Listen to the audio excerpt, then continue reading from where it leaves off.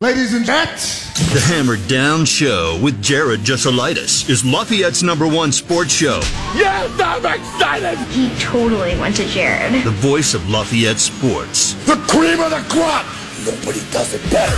Send us your thoughts on the text line at 765-447-4080. Now go do that voodoo that you do so well.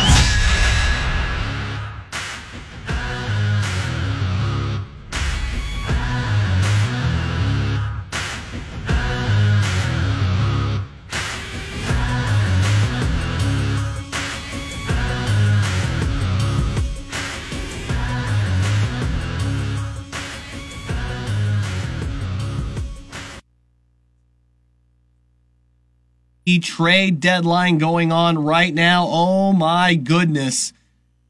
We got a lot to talk about. Let's go ahead and get started with today's Need to Know News. Here's your Need to Know News. All right, as we continue to watch the MLB trade deadline, the breaking news is Justin Verlander will head to the Astros. That's the big name of the day. Now, we'll see if that starts to free up everything else. 6 p.m., the trade deadline. So far, the Cubs still silent. Does sound like the White Sox won't be moving Tim Anderson. Sounds like that's dead. Meanwhile, Cubs yesterday got Candelario back from the Nats almost 6 years to the day that they traded him was Detroit, right? In return, Cubs will send back prospects Kevin Made and DJ Hers to the Nationals. Cubs did play baseball last night. Marcus Stroman got lit up in a 6-5 finale. Stroman, 3 innings, 6 hits, 6 earned, 2 strikeouts. Swanson with a homer, number 13 on the year. Nico Horner, 2 for 4 at the plate. Boy, you needed that game. It's a 4-game set. Game 2, critical tonight in the race for the Central. Ben Lively takes on Justin Steele. Cubs have won 6 of Steele's last 7 starts. You need it tonight. White Sox are back. It's Jesse Schlautens taking on Andrew Haney. Schlautens has previously made 2 starts this season with the White Sox, but his last 5 appearances have come as a reliever. No more than 2 innings in any of those outings that he's been in, so do not expect him to... He may eventually be a starter in the rotation, but wouldn't expect too much out of him tonight. Purdue lost commitment from its 2024 recruiting class this morning. Josiah Edmond announced his decommitment from Purdue on its social media pages per goldenblack.com. He's a 3-star guy, pledged back in June. Part of that loaded defensive back class, which still sits at 7 commits with his departure. Edmonds will be the 3rd 2024 recruit to decommit, joining Eric Carner, who went to A&M, and Mason Dorsett, the wide receiver, who went to Baylor.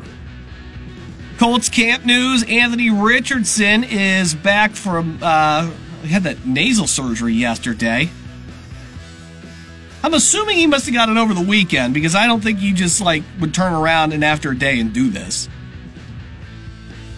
But he was back. Deion Jackson took the starting reps at running back as Taylor remained sidelined with the ankle injury, still on the PUP list. They did sign former Indy running back Terreno Clinton. He is the all-time leader at Indy in yards per carry, which is 7.7 yards per carry. He's the all-time leader in rushing touchdowns, total touchdowns, kickoff return average, 100-yard games, 200-yard games, and the single-game rushing leader at Indy. On the Bears side, they're dealing with some injuries. Bears pass rusher DeMarcus Walker and linebacker Jack Sanborn each left practice today with apparent injuries. Right guard Nate Davis, running back Rashawn Johnson, fullback Kari Blasingame, and tight end Chase Allen, all not present. Matt Eberfluss says, I'm not saying anything about injuries because, that's what I do.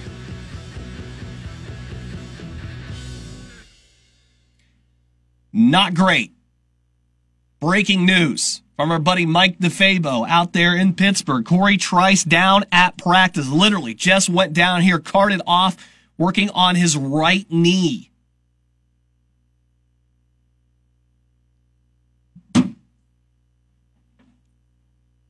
Hopefully, it's not severe. But that literally happened right as we were going on the air.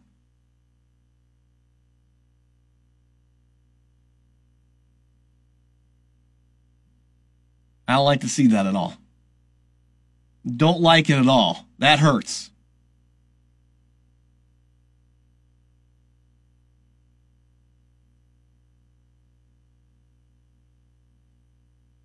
So no word on exactly what it is. It looks like they were looking at right leg. I've seen reports of right knee.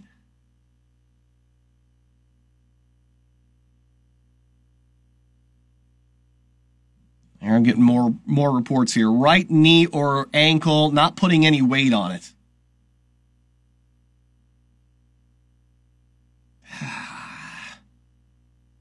Not the news I needed on my Tuesday, man. I was so hyped for him.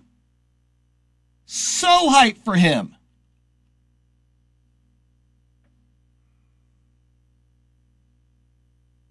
Good luck, Corey, man.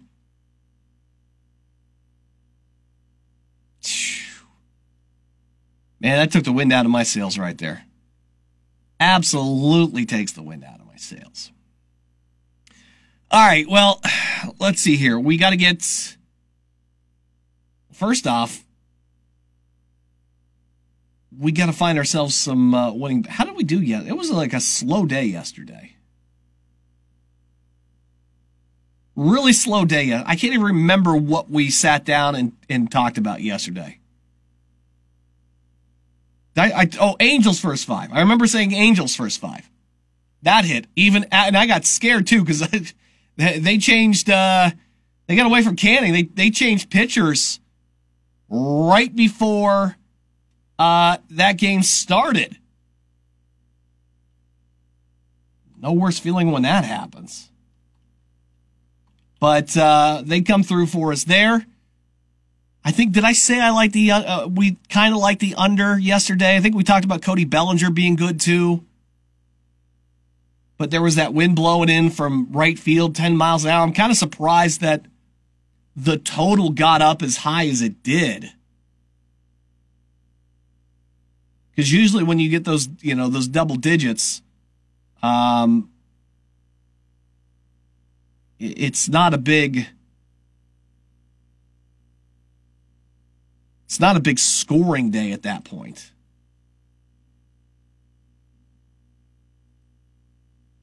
That's all right. We're back. We're going to have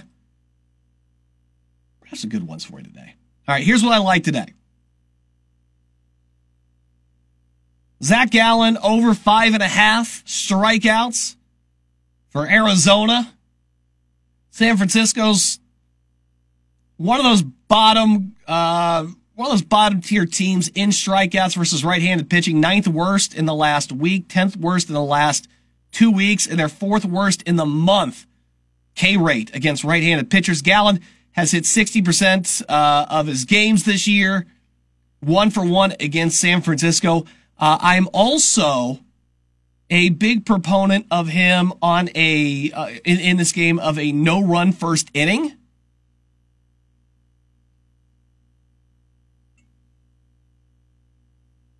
So I want to get back in on that. He's got some great numbers when it comes to no-run first innings. He's 17-4 on the season, 4-0 in his last 4, 3-1 against the Giants. There's not too many guys that hot on no-run first innings. Spencer Strider's also on the mound tonight. I can't, in good conscience, take somebody that's already up to 9.5 strikeouts, even though it's a good chance he's going to do that against the Angels. But he is also 17-4 no-run first inning. 7 straight games he has covered that. He is 5-0 in home games. Sandy Alcantara is another guy that we like tonight, both on the no-run first inning. He's 17-3 on the year. He's 1-0 against Philadelphia doing that. But also over 5.5 strikeouts for him. He's hit in his last 2 starts, 3 of his last 5. Philadelphia is a top 10 team in worst K percentage versus right-handed pitching over the last month. They've been that pretty consistently in the last 2 weeks and week as well. Justin Steele, he's sitting at 5.5 here. Cincinnati is not great. I mean, they're in the bottom third in strike rate against left-handed pitching. Steele's hit his this mark 3 straight home games, 4 of his last 6. I feel like the Cubs really need this one today. And Cincinnati isn't terribly good against left-handers. So like Gallen on the over, Alcantara over. Spencer, like I said, if you double digits, I think there's a good chance that he gets there because the Angels are like, 6th worst in the league in right-handed pitching, 2nd worst in the last 30 days. They have a 29% K rate in the last month against right-handed pitching. So he probably gets there tonight, but it just that's so little room for error once we start talking about double digits as the minimum. It's one thing on a ladder. It's a completely different thing on a minimum.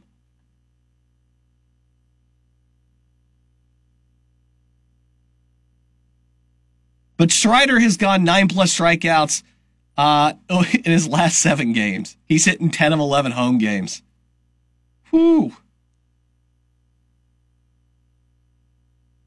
Magic number for Pablo Lopez tonight at 6+. He's hitting 8 of his last 9 games. He's hitting his last 6 away games. Averages 7 in his last 2 against St. Louis.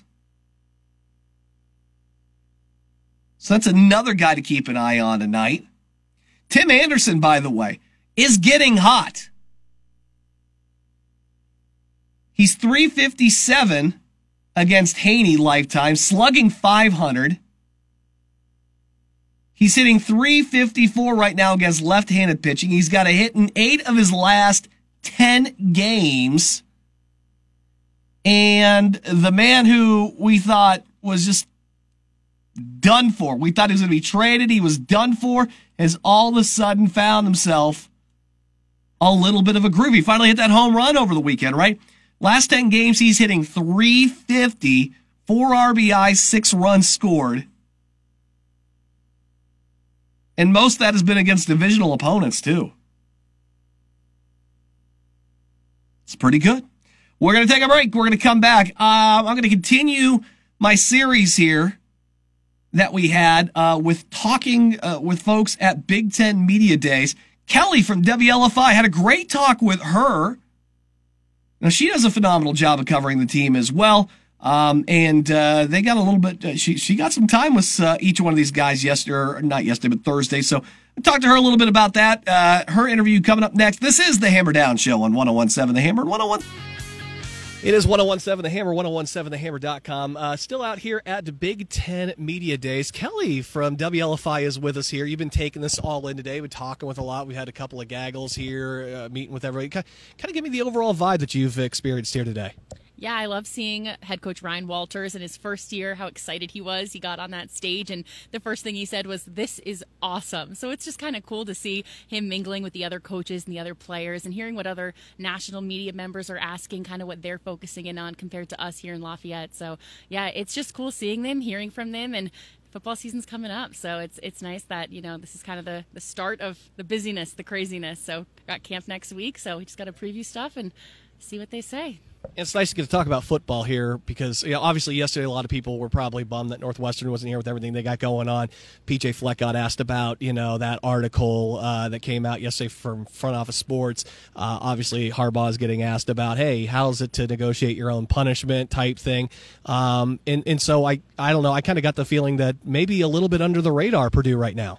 I agree. I think all of those questions, and you never really know what people are going to ask or what's coming out, because college football, the landscape's changing every day, and different things are happening and coming out. But the first question for Ryan Walters was, have you tried the peanut butter burger from Triple X? So I think I just think that right now Purdue, they have one vision, and their vision is just playing and just getting to work, and they don't have any of that outside noise yet about any losing players or allegations or anything like that. So it's a good headspace to be in if you're Purdue starting the season, and not having to deal with all that noise if you're a Northwestern or you're a Michigan but yeah, I think right now they have one goal in mind, and there's no outside noise, which is nice.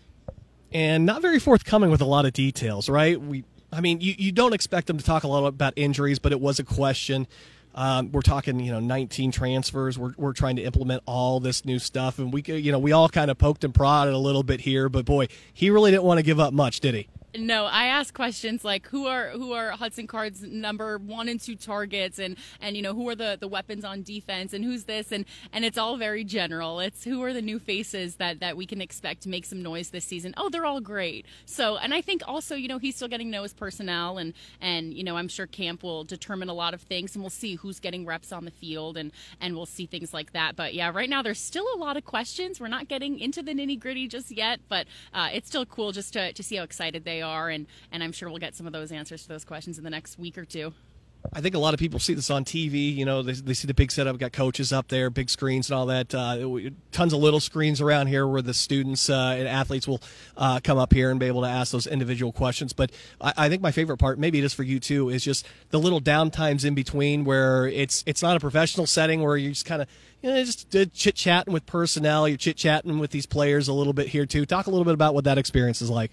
Definitely. I think it's really cool because everyone's dressed up. They come down to Indianapolis. They get on the stage and they're ready and nervous for these questions. And then right when you shut the camera off, me and Sanusi Kane are debating about New York pizza. And it's just, you get to see a different side of the players and get to know them actually as human beings. And I know I've heard coaches in the past say sometimes it's better to get to know your players outside of football or outside of whatever sport, because then you get to know how they react to situations, how they communicate with people. And so it's just cool to see and building those relationships, especially I've only been in West Lafayette for a year, so seeing familiar faces, whether it's media or players or coaches, it's really cool, and it makes this big crazy conference and everything a lot smaller when you have those small interactions with players. And you've been doing such a great job too, and I'll tell you what, it's been a whirlwind of a year, right? So we had a lot of local success at the high school level, and then of course the basketball team doing as well as did, football making it here to it's not a normal year, you understand that, right? It's crazy because I got so lucky with the success that Purdue had. It just made covering them so much more fun because you have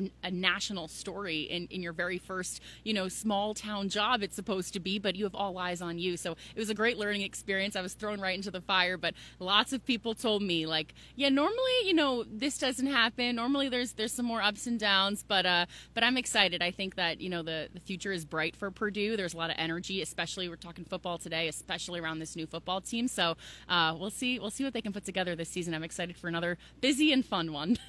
What's been your favorite part about being down here at Lucas Oil Stadium so far?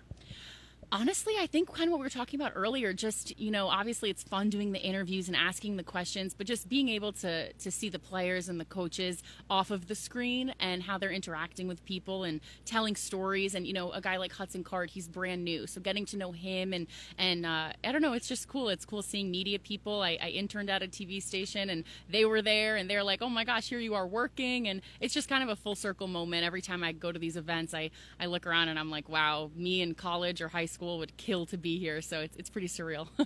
It's nice to take those little beats every now and then. Remember, hey, kind of where you came from, what you're doing out here, and not to take it for granted. So now you get ready to take the long trip on back home here in just a little bit. So big question here: you and Bree probably riding together. Who controls the radio on the way back, and who has to drive? I definitely will get the radio because I don't know. I play crowd pleasers. I don't play when we're going to a game. It is hype. It is upbeat music. We're ready to go. But this, will probably be chill vibes. I like controlling the vibes, but I think I'm going to make Bree drive because I anchored last night at 11, so I didn't get much sleep. You gotta watch out because PJ Fleck on it says the kids aren't going with Poison anymore. Can you believe this new generation? They don't like to listen to Poison in the weight room. It's amazing. I thought that was hilarious that he said they blasted Poison every single time they'd go in the weight room, and the team said, yeah, okay, I think we're good with Poison. Let's go back to like Drake and Meek Mill and our speed. But yeah, I can't say I'm listening to too many throwbacks, but I like the classics. Taylor Swift, Justin Bieber. I like some rap in there. Morgan Wallen. The throwback, the classics. Justin Bieber. God, I'm getting so old. Kelly from WLFI here again. You're going to see a whole bunch. I mean, we'll run into each other all the time. High school football is right around the corner here. Well, we got like 3-4 weeks left, and then we're in high school football. Yeah, and I was just saying I'm going to be back here in Lucas Oil in 2 or 3 weeks because Lafayette Jeff is playing here. So it's going to, right when it starts, it's going to be a busy couple of months, but I can't wait. I'm excited. We started our Camp Frenzy coverage. We're previewing all the schools, so it's crazy. I feel like it just ended, and here we are getting ready to get some exciting high school football games started. Welcome to the Thunderdome. That is August all the way through March. Kelly from WLFI again. Watch the Frenzy all fall long. They take care of you, and even into basketball season. It's always a pleasure. Thank you so much. And big thanks to Kelly for taking some time talking with me down there at Big Ten Media Days. It is the Hammer Down Show, 101.7 The Hammer, 101.7thehammer.com. Jared Jesselaitis. We continue on a lot of things watch here today. First off, we know the Arizona Board of Regents is meeting today. We all presume that means they are going to jump to the Big 12. The Pac-12 is still apparently going to present their media options to schools and try to curtail everybody from jumping ship. But I don't know if that's going to help. These rumors that we talked about yesterday, people declaring that there was going to be Florida State, Clemson jumping to the Big Ten today. They got about another hour or so left to hit the news cycle, and I don't see any news about anybody calling any press conferences, so I'm going to go ahead and assume that was not true. Oh, there's a shocker if you listen to the show yesterday. Yeah, I don't know that anything was supposed to be imminently happening today except for the Arizona thing.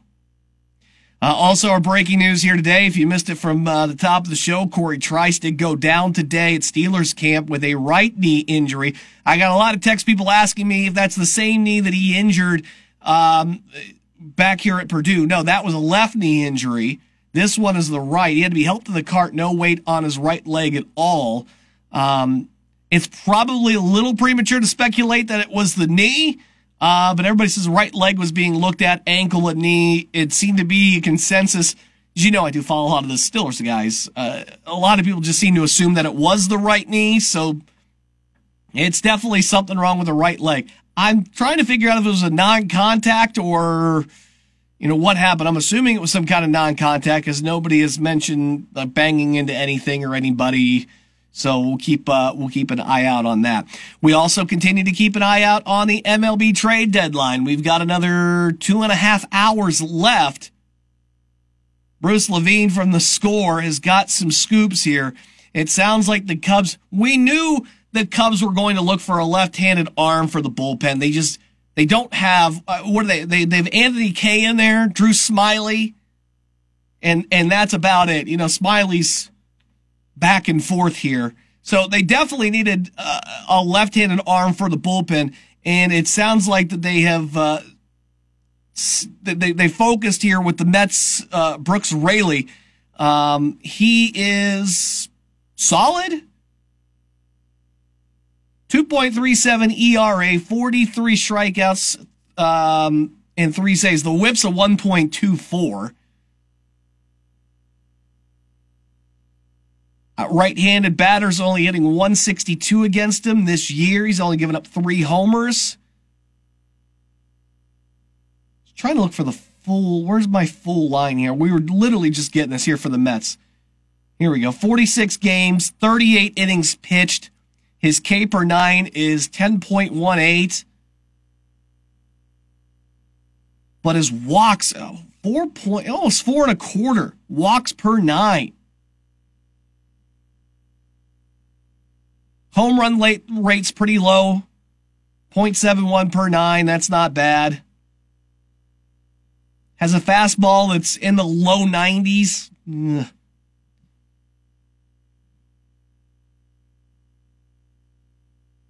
Swing K rate's 11.5. We'll see what gets given up for him. It's not like they gave up a bunch for Candelario.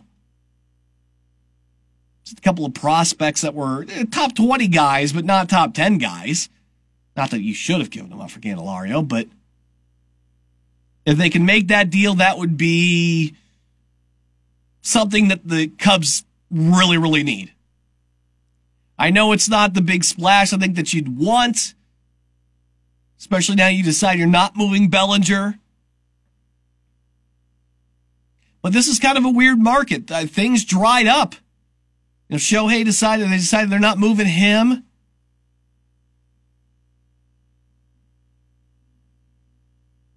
Now, the White Sox, apparently, Corey Levine, they are open to trade everybody except for Luis Robert.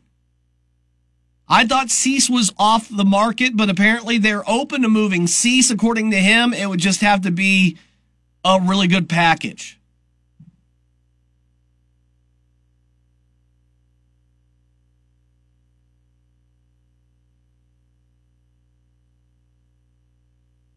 But he is still apparently out there. I would think if anybody wanted to make a run, it would basically be down to Baltimore at this point. Now, Baltimore was supposed to be in on Verlander. They didn't get him. I would argue that Cease puts you in a better position. You don't have to worry about the money that comes with Verlander. Although I think the Mets, I haven't read all the details. I'm sure the Mets are eating a little bit of that salary.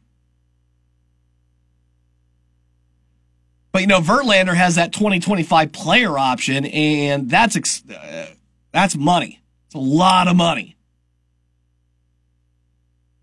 Cease doesn't have that. You actually get 2 years of arbitration, too. So that would be great if you were able to get a hold of him, but I think you'd have to ship off a lot to bring him in. So it's interesting between the two of them. Right? I mean, with Verlander, it's about eating the salary. With Cease, it's probably about giving up a lot of good prospects. We'll see if either one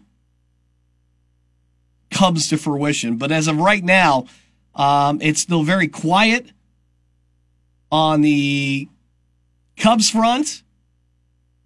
I would be shocked if they didn't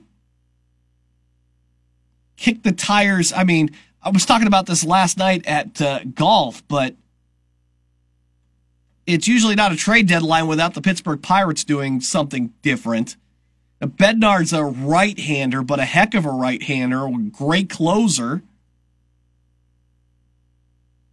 I wouldn't be surprised if they kicked the tires, but a divisional team, I think it's way too much for a guy that doesn't really solve a whole lot of your I mean, it's a great closer.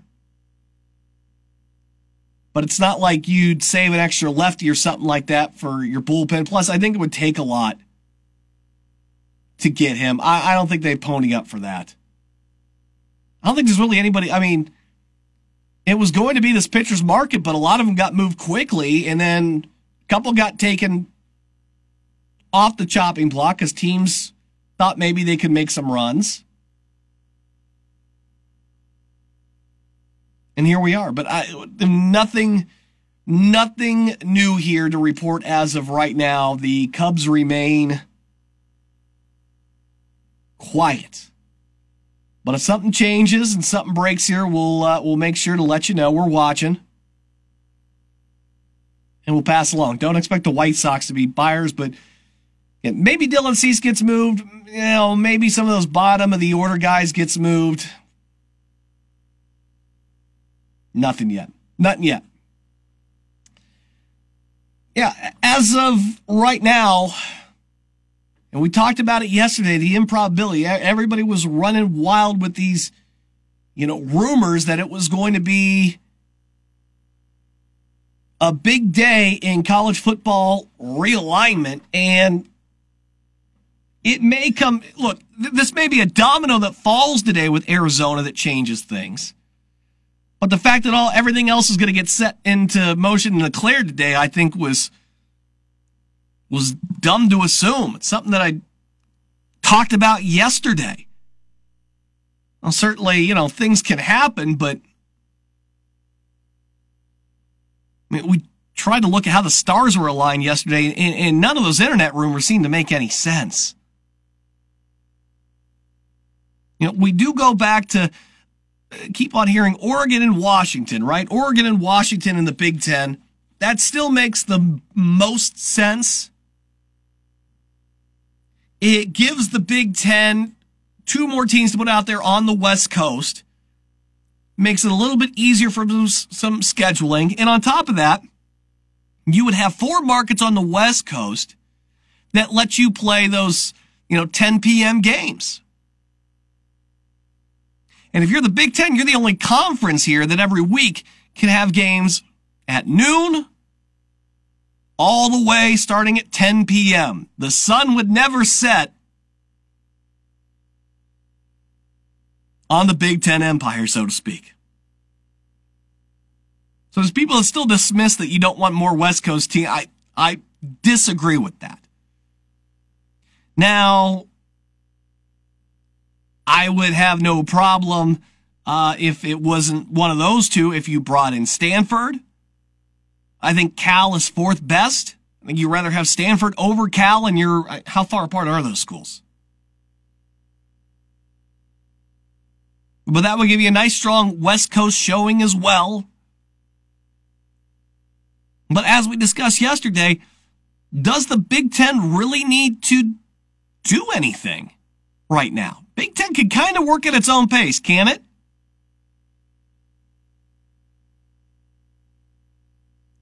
I mean, that's where I stood. They've got the contract. If they ask any of those schools to come, they'll come. No problem. Way more money, they'll do it. Those teams do have to think about survival in the meantime, though. Until they sign some kind of, grant of rights to where they can't get out of, that's the only time you start worrying if you're the Big Ten, if you worry as the Big Ten. I still continue to hear UNC is somebody that's on the list, although it feels weird to have them all the way out there. Doesn't feel like that's much of the footprint. Then again, how much is Washington and Oregon?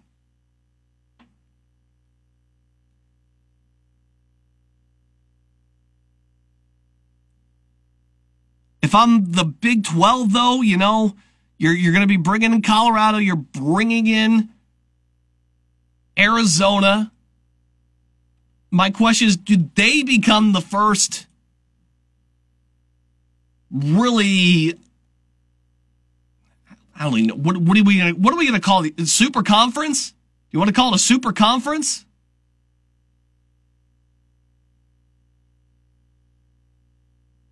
Remember, we left them for dead not too long ago. Remember, Oklahoma was leaving, Texas was leaving, they're donezo.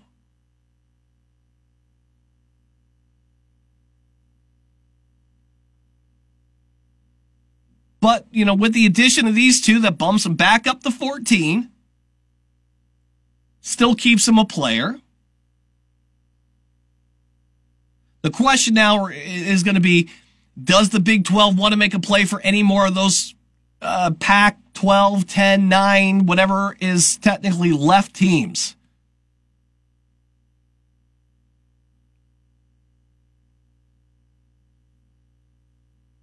And if the Big Ten kind of sits on its laurels, they would lose their choice of those teams. And then you're all in on Notre Dame. Good luck. And then you'd have to wait for the ACC to wiggle free and get some of those teams loose and see if you can't grab one or two out of the ACC. Because there's nothing else in the Pac-12 that you want. Like I said, if Oregon and Washington were to go and join the Big 12, I'm not saying they're going to, but if they decided, hey, we're going to get out of there, and the only thing that's really left that's attractive to you is Stanford. Maybe Cal. All right, Arizona State.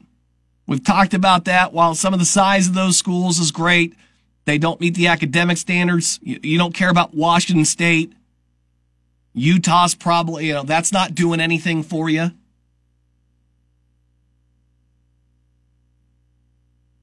You go over to the ACC, and if they're going to wiggle out, they're going to start to wiggle out of those deals, maybe you can catch somebody. Maybe you can get your UNC.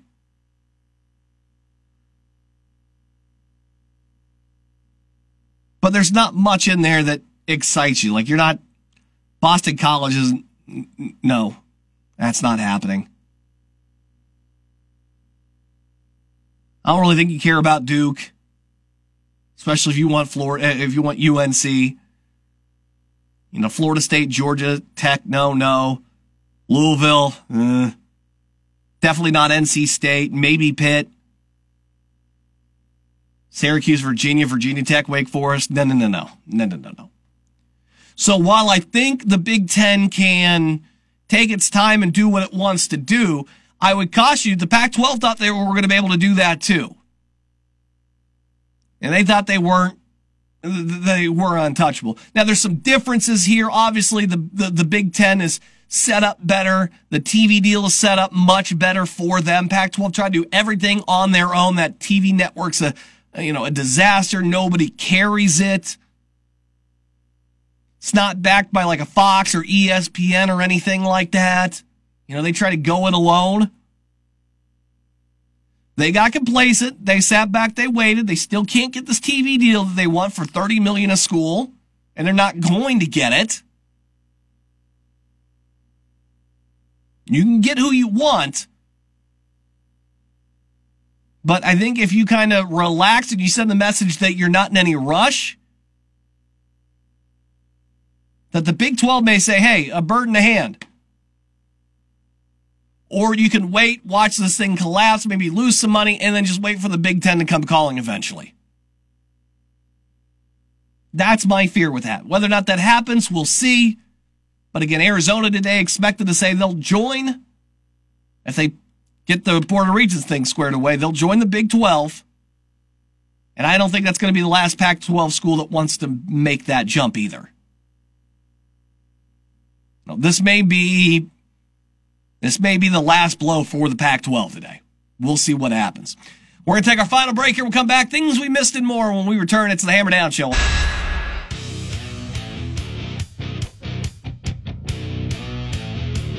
Well, as we approach 2 hours left of the MLB trade deadline, it's all quiet.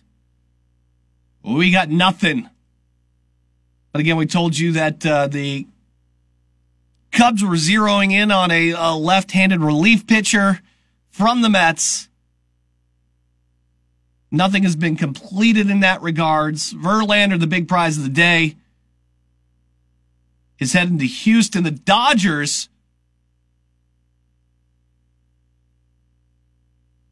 might be interested in Dylan Cease. ESPN says they're still in on Eduardo Rodriguez. If Dylan Cease and Mitch Keller are not moved, Rodriguez might be their last and best option. So it sounds like the Dodgers are in a really good space.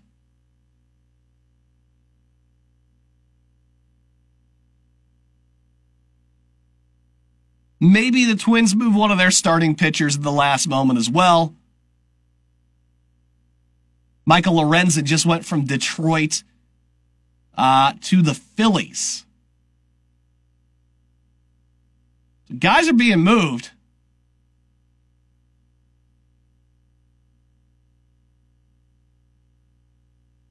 I'd be surprised if the Dodgers wanted Mitch Keller. I know he's having a little bit of a renaissance year this year. And he started out really great.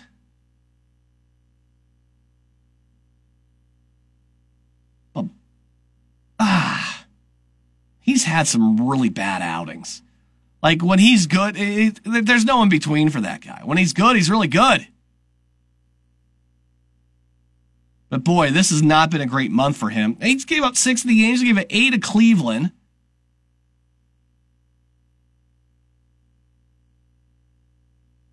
I don't know. We'll see. Trade deadline's crazy, man. Time for a few things that we may have missed.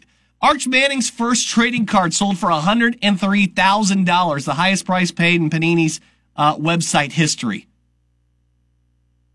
I got some NFTs maybe that you might want to. I don't actually have NFTs, but you see what I'm saying here is the record price paid before that. Peyton Manning's card was $71,988. So blew that out of the water. Yes, I always think these things are interesting and they're better than NFTs, but at the same time, this is a kid's never thrown a pass at the collegiate level, and you're throwing down $103 thinking he's going to be one of the greatest that's ever. Then again, if you've got that kind of money, this is worth the gamble for you, isn't it? And Nickelodeon will have its first ever Super Bowl alternate telecast. They're going to bring the Slime Bowl to the Super Bowl this year. Wow. I'm a little bit shocked by this because it's such a prestigious thing. But at the same time, I've seen these numbers. They say the kids are just not getting into the NFL like they used to. So I guess this is one way to hook them in, right? SpongeBob and the upright slime in the end zones. They like this stuff still. Well, it didn't make that much of a difference to me when I was a kid. But then again, kids are different now. But yeah, you'll be able to watch an alternate telecast of the Super Bowl in slime time. Have fun with that. That's going to do it for the show here today. Hang tight. We're going to be back tomorrow at 3 o'clock. We'll have plenty of local sports to talk to you about. That's back here tomorrow on the Hammer Down Show. 1017 The Hammer and 1017thehammer.com.